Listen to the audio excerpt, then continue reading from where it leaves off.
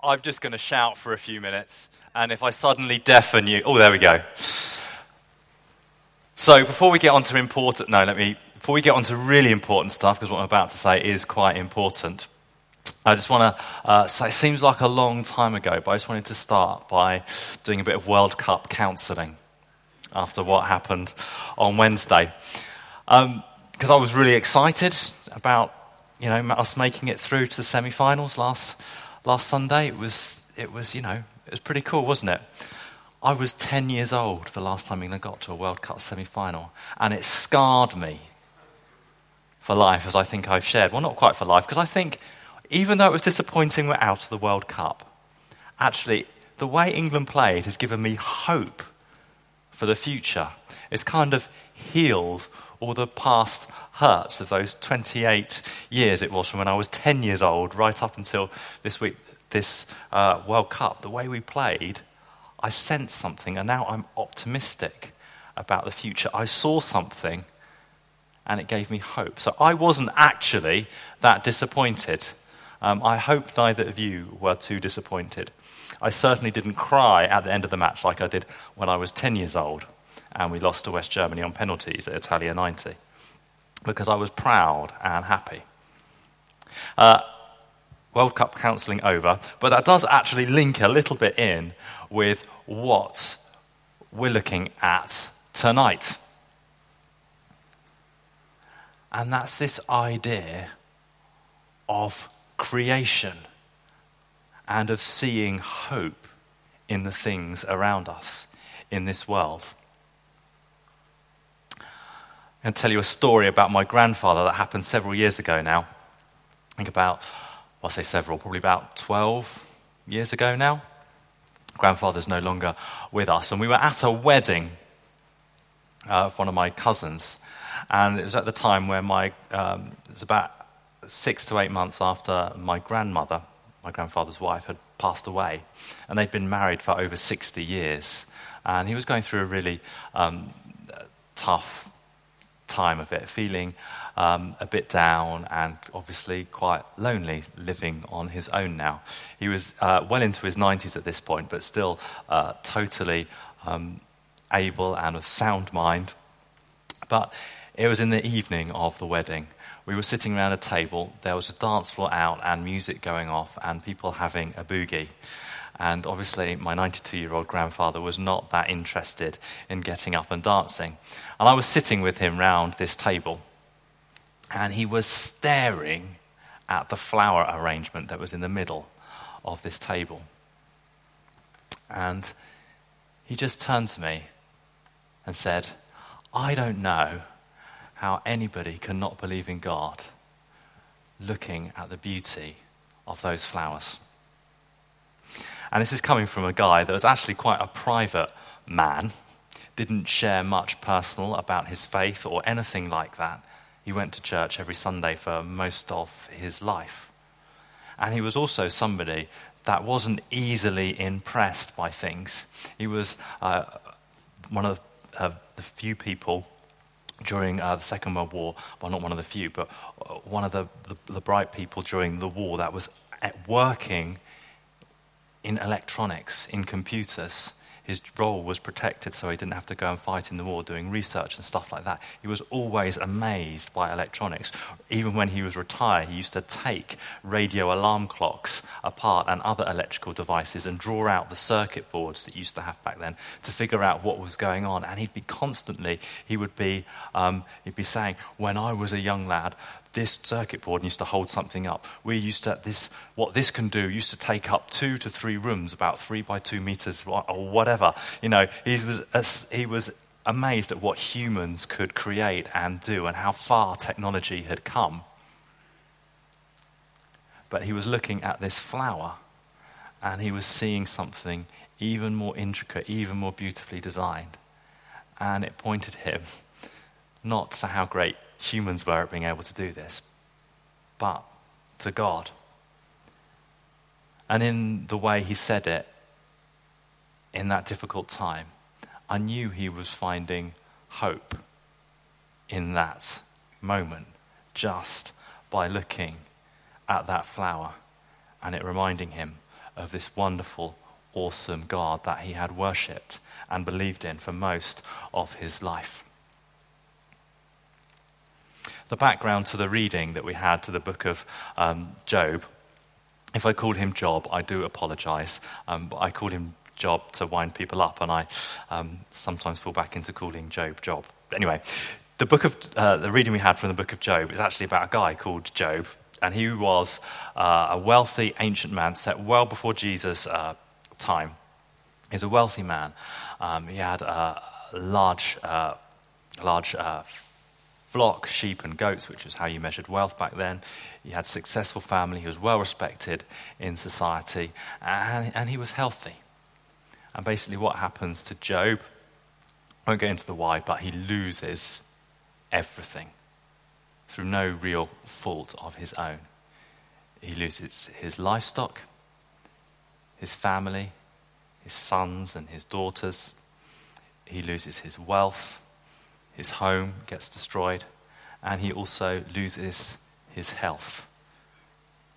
He's covered in painful sores.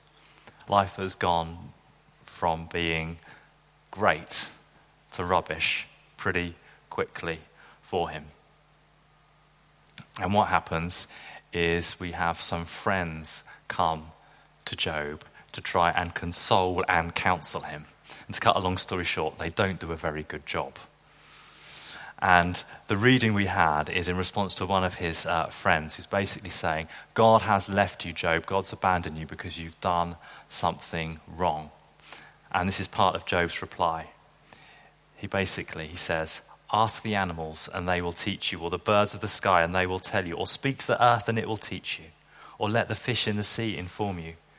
Which of all of these does not know that the hand of the Lord has done this? In his hand is the life of every creature and the breath of all mankind. Job is reminding his friend about how close God is, because you can see him in the creation, in the world around.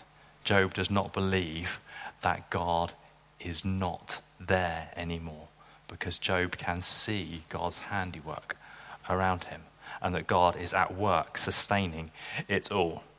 Now that does conjure up some difficult questions to Job as to why all this stuff has happened to me, if that is true. But there's also comfort and hope in these words, that God is still around in this time for Job. I just wanted to ask that question.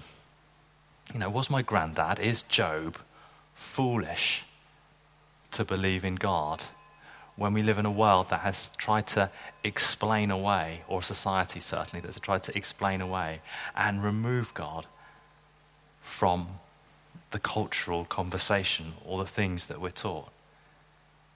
Evolution, the Big Bang Theory, and all those things. God seems to have been removed from the equation in lots of those things. And what I'm going to do tonight is I'm just going to chat a bit about some of the ways that I understand those things, and how I think there is still room for God, despite what many people might think, that science perhaps has disproved God. I don't believe it has. So I don't know where you all are on your journey of faith. We might all have great confidence in God, but I hope tonight, as a few things I share, it will help just to remind us that it's not foolish to believe in God. We can believe credibly and well in God, alongside some of the things that the world says. There is plenty of room for God, and the world without God does not have all the answers. The first thing, I've kind of touched on it already, and this is what my grandfather thought, is about the design and the order of the world around us.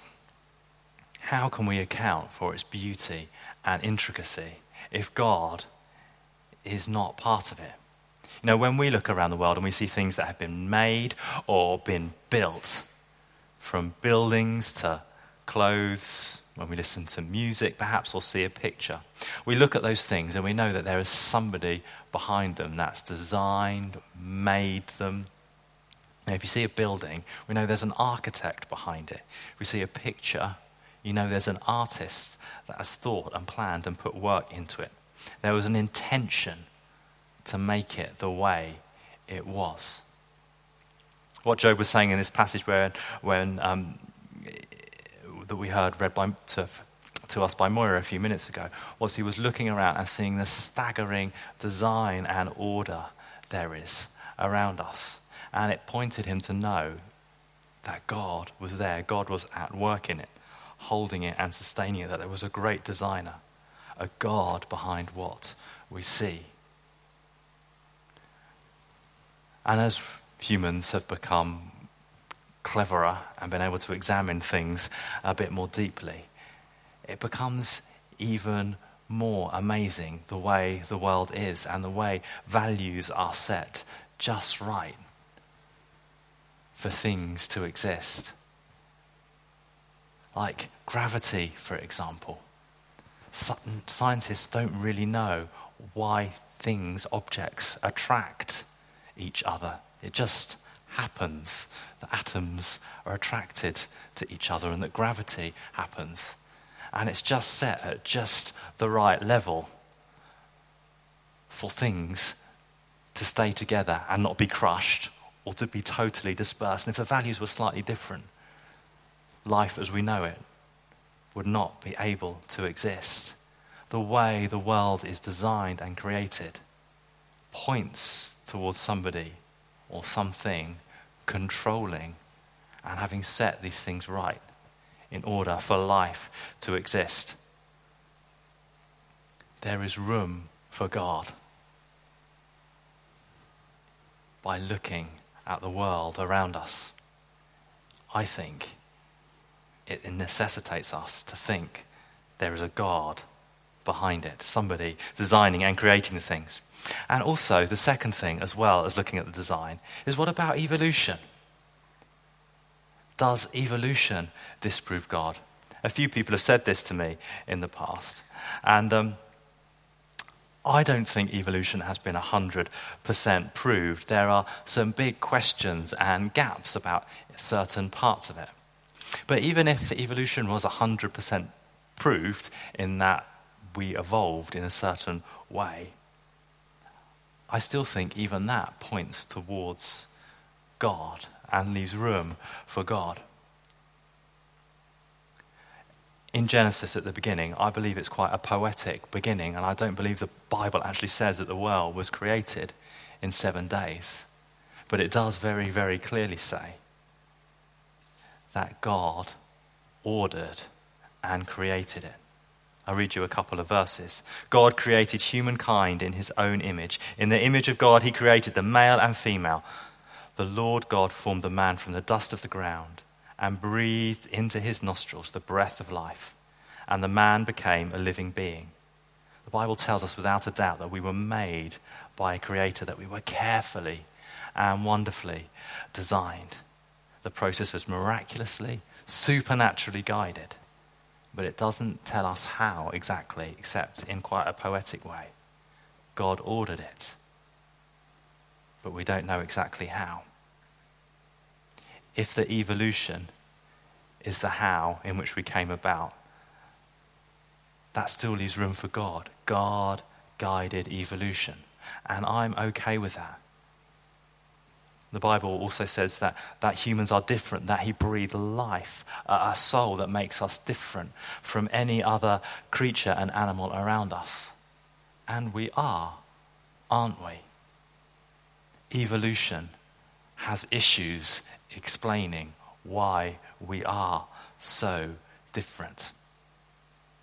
The theory of evolution calls for jumps and leaps of faith and mutations of luck all over the place. There's big questions hanging over it that can't simply, I don't think, be explained one after another just by luck. When Darwin came up with his theory of evolution, we couldn't look at things at a molecular level. And one of the things that Darwin actually wrote in his journal was, if it can ever be proved that things I've said have evolved could not have evolved through simple steps, then my theory must be discounted. They have scientists that have done experiments on very simple life forms. Bacteria, for example, that have 12 different proteins in them. And they can't figure out how they could have evolved to have these 12 different proteins in them just by chance and in the right order. Because if they take any one of these proteins out of them, the cell, single-cell bacteria, stops working. It can't do its job. It can't reproduce or do its function, or it simply dies. Yet all these different life forms just happen to be there, and they don't know how even the simplest of life forms could evolve just like that, just from an explosion happening. One scientist said this: now the odds of life just happening to have evolved is like having an electronics factory with all the raw materials needed to create an electronic device in it, exploding, and then a working iPhone, iPad, and iWatch miraculously happening from the explosion. Possible, but certainly something you need to have a lot of faith to believe in. It points towards someone guiding and designing our being. There is room for God with all these science theories going on. And that leads me to my final point. And that is, there's this God-shaped hole in humankind. I said at the start that our society is trying to push God towards the edge of it. Yet there was a study published just last year that showed, even though sadly in our country church attendance might be on the decline, belief in a being, in a spiritual other, is not diminishing at all. In fact, worldwide, a belief in God is on the increase. And this is not something that's unique to this period of time. It has been there in all civilizations throughout history.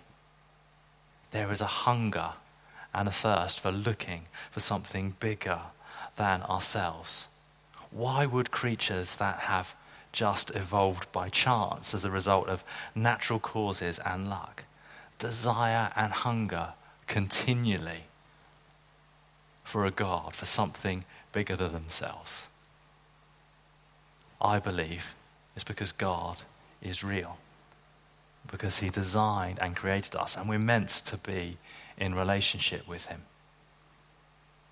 And I believe that, like my grandfather and like Job did, when we see beautiful things, we naturally think of God, our Creator. I did a baptism here this morning for a young girl, and the parents just wanted to come and give thanks to God for this child, this life that had been born to them. It was born to them, and they thought it was a wonderful gift, a miracle. And when I chatted to them when I met them, it was kind of a bit like how I felt when Ada and I had our first child. You look at it and you don't just believe, or I didn't just believe looking at it, that young child is here by chance. But that child, her name was Mia, she had purpose. She had a meaning in life. She was designed and created by God and has things to do and fulfill that aren't just going to mean nothing when it comes to the end, but are going to ultimately have real meaning and value. And that is what the Christian faith tells us about every single one of us here. It gives us hope. No matter what we're going through, what situation we're in right now, it gives us hope and meaning. And it gives us a great promise for the future. I believe that my grandfather is now up in heaven, worshipping and praising God with my grandmother also. Even though he was going through a tough time, his faith in God did not let him down in the end. It didn't let Job down in the end either. His family was restored, or his health was restored, and he had a new family come to him, as well as his wealth. He kept going, kept trusting in God. And he didn't give up, even though times were tough. And my prayer for us as a church and as individuals is we might think life is tough and it's tough to talk about God or share about our faith. But actually we can be confident about it. We can have hope through perhaps tough times or difficult situations. Because God designed us, he created us. He is with us and amongst us. We can see it with our eyes. And we also, don't we? We have God, the promise of God, now living in us through his Holy Spirit. Always, always there. So my encouragement for you tonight is to always put your hope and trust in God. Be confident in your faith. And know that you can have confidence. There is room for God. God has not been disproved. But in fact, all these things that they're discovering give us greater confidence that there is a God who designed and planned the world and all of us that live in it. Amen.